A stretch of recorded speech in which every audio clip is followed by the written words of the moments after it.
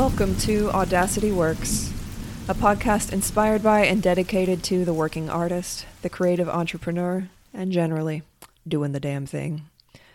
This exists on the premise that the world belongs to those who have the audacity to believe that their lives have value. This is for you.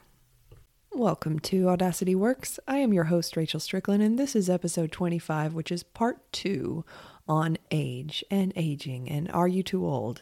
And the answer is no. You're not too old until you're dead, and even then, I'm sure God negotiates. That's a line from Ever After. It was quite formative in my youth. I always think it's funny when I say things like in my youth, because I'm 40, and I know that when I'm 70, I'm going to look back and be like, oh, honey, that's so cute. But it still feels that way because I feel the experience of the years that I've had, and I claim them. Like, I claim that shit. So having only 40 years under my belt, there's a lot that I can't tell you because I haven't experienced it yet. But having 40 years under my belt, I can tell you I am way better than I was 20 years ago. I am more compassionate. I'm a lot wiser. And probably most importantly, I know myself so much better than I did when I was very young. And I got some additional questions after Are You Too Old? Part 1 came out, and I wanted to address some of those in this second episode. And one was from an aspiring young artist who is just like really timid of the ageism that exists in performance companies. And she's asking me, is it rampant? Like, am I over expecting it? I'm afraid about how much ageism there is. And I think that the answer to that is that, yeah, we do over expect it. That doesn't mean that it doesn't exist. I'm sure it is. But thinking back on what's been a solidly lengthy career for me, I can't say that I have experienced ageism. Also, I haven't been an old person, so I don't know how that's going to keep turning out and churning out, but from the experience that I've had, I haven't seen it. I have seen older performers respected and revered and like spoken to with reverence and gravity, which they well deserved. And again, I'm not saying that this stuff doesn't exist. I'm sure that it does exist, but before we let something affect us, can we just stop for a second and ask ourselves, like, is this based on evidence, or am I telling myself a story?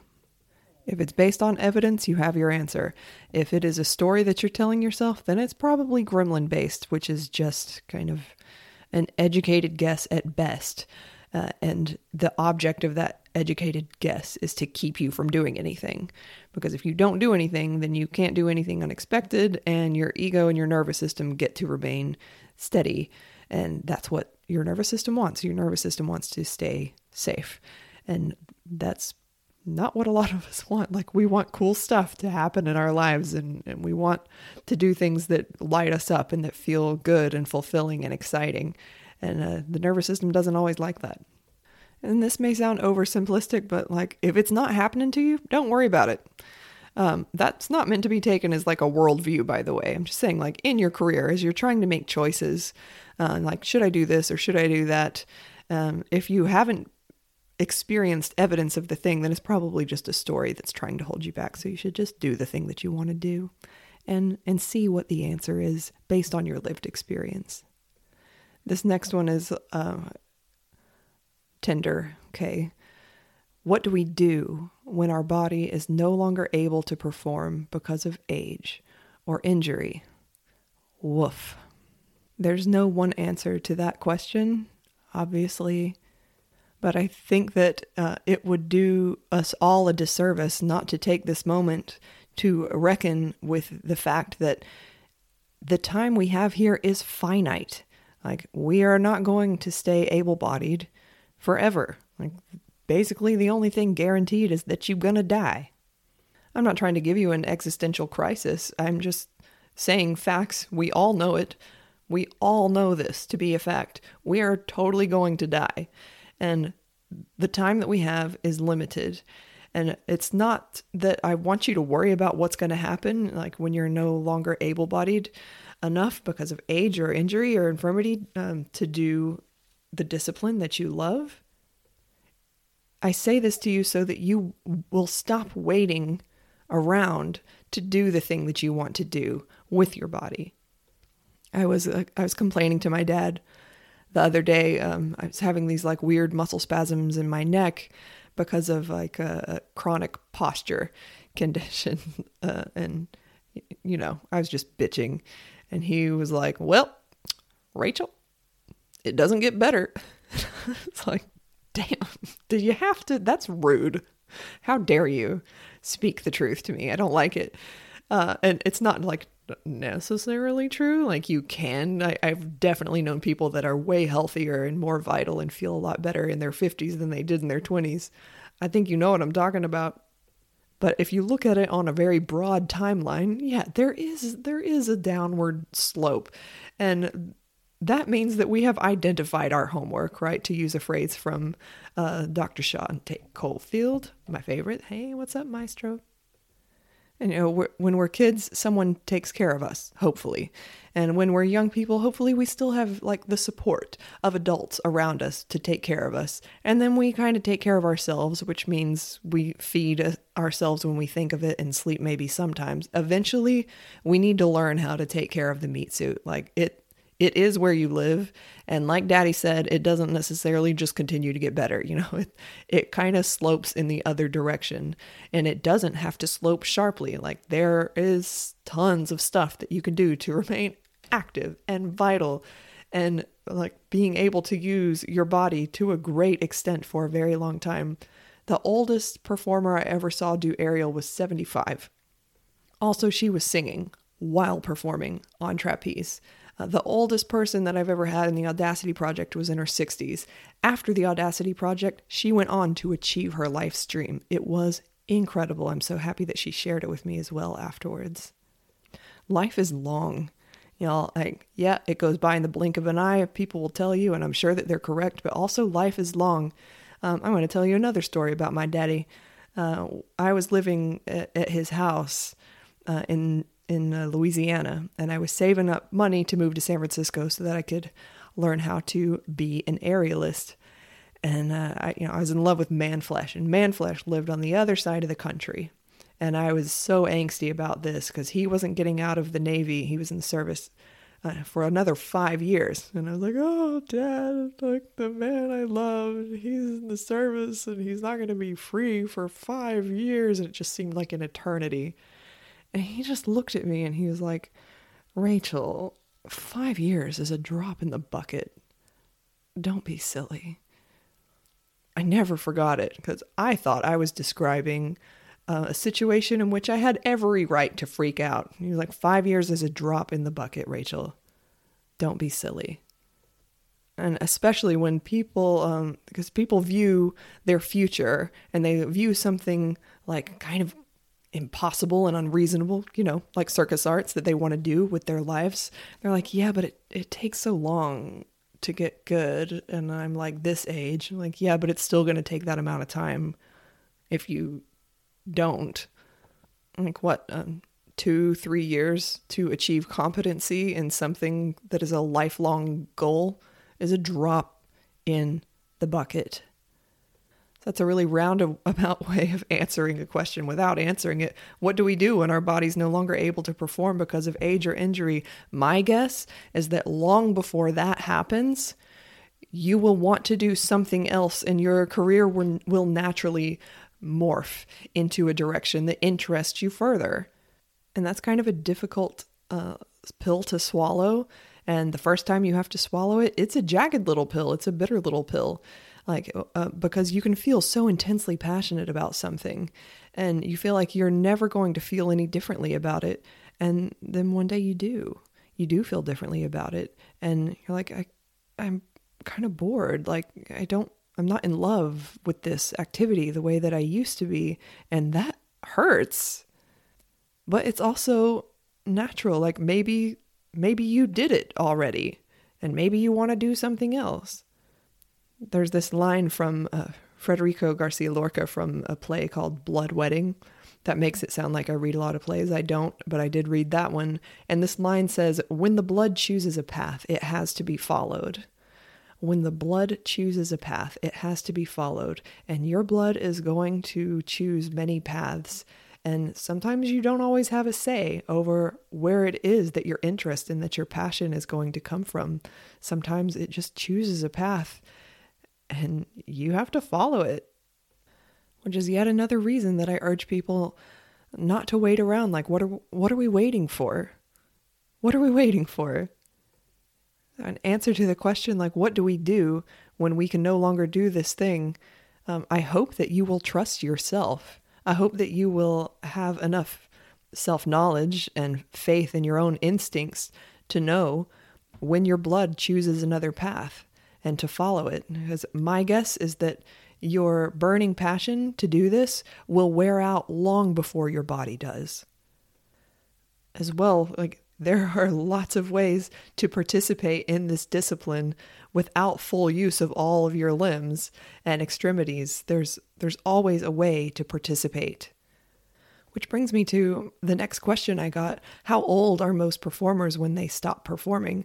And there's no answer to that question. Like, I haven't done a study. I'm sure that you could find an average age or a median age, but that would just be a statistic. And a statistic is not a true story about a human being. It's a mathematical equation about lots of human beings that doesn't really point us to what's going to be right for us. And I referenced this in part 1. I'm going to reference it again. It's from Jenny Tuff's Patreon, where she was like, drops these wisdom bombs that are amazing. And she was talking about, feeling that same fear when she was a younger performer. Like, when does it end? Like, when do I stop? And then realizing now where she is, that that's not the reason that most people stop performing. They stop performing because they did it already and they want to go do something else. I think that's the case a lot more than we tell ourselves. I think that the story we like to tell ourselves is this like really angsty, epic, heroic journey that ends in tragedy. And that is the case sometimes, but it's certainly not the norm. Interest doesn't last forever. Inspiration doesn't last forever. Passion doesn't last forever. It changes its object. Your blood changes paths. So while the sap is running high in the tree, like, that's the time to go for it. Like, when people ask me, when is the best time? What's the best life circumstance to be in to take the Audacity project? The answer is always take it when you're excited about it. Do the thing you want to do while you still want to do it. Desire is a divine gift. I truly believe that. Desire is felt in the body. It's unbidden. Sometimes it's unwelcome. It's overwhelming. We didn't ask for it. We don't really know where it comes from. But true desire is a gift, and a gift that needs to be honored in a timely fashion. Because sooner or later, it's going to likely choose another direction. And another question I got after part 1, what do performers do to enhance the longevity of their career? And my answers are going to be super boring, and you've heard them all a ton of times before. And the answers are prioritize sleep, drink lots of water, get adequate protein, condition, put on as much muscle as you can. Muscle is the fountain of youth. And feed your body well. Like, educate yourself on nutrition. Don't groan and roll your eyes about food prep because you don't want to take the time and you don't like focusing on kitchen tasks, blah, blah, blah, blah, blah. Find a way. Find a way to get the proper food into your body. Find a way to get the water into your body. If you want to use your body to a great extent for as long as possible, this is not optional. We need this education, and education needs to be applied in order to mean anything. Other than that, get excellent training. Ask people who are old, who are still doing cool shit, how they are still doing that. Like, don't ask a 25-year-old what they're doing to stay in peak shape. Like, they're 25. Go ask someone who's 55 what they're doing to stay in peak shape. And because it would be irresponsible not to, I'm also going to say rest. Overtraining is frequently the cause of most injuries that I've seen. And I came from that OG circus culture, train when you're sick, train when you have a fever, train when you're dead. But it didn't lead to long careers in a lot of cases. It frequently leads to injury. And if you just can learn the limits of your own body and to respect them and negotiate with them instead of trying to pound them into the ground, then you'll be able to use it for a lot longer. One of my favorite lines from a movie is from the movie Troy. Don't remember when it came out. Not going to look it up. Great movie. Love it. Beautiful fight scenes. Exquisitely choreographed. And one of the lines in there is like, the truth is that the gods envy us because we're mortal. Everything's more beautiful because we're doomed. You will never be lovelier than you are now. Thanks, Brad Pitt. And finally, I wanted to address this question from my friend Alec. He said, for us older performers and coaches, how do you find it best to hold space for our youngins' fires while also coaching them on how best not to burn themselves and the jungle down? How can we be real with them about the time it takes when they're so on fire to do it now, but also not to stifle any of that passion? It's a great question.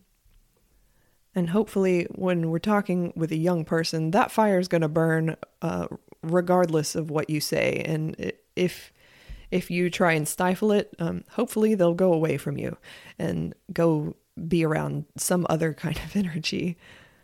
So if you want to be a good steward to people who are younger than you and you're in the position of authority that is being a coach, which is a huge responsibility and a huge honor, you can teach them to be gentle with themselves. And as people are like, it doesn't work. It's not working yet. And I'm like, I literally just taught you this 5 minutes ago. It's new.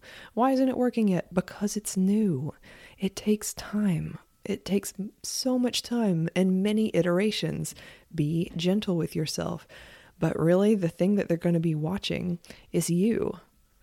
You will lead by example.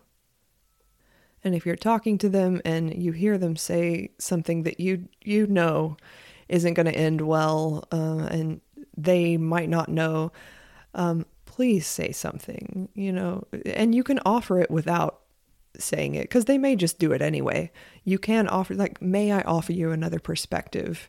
I have a concern. I'd like to share it with you, and just to be able to say, here's what I have learned in my experience, and the thing that you are going to do could have poor repercussions for you. But coaching without an invitation doesn't work. So offering that without, punching them in the face with it, like, can I offer you this perspective? I have a concern. Can I share it with you? I'd like to share something with you. And by reminding them that what they're doing is amazing.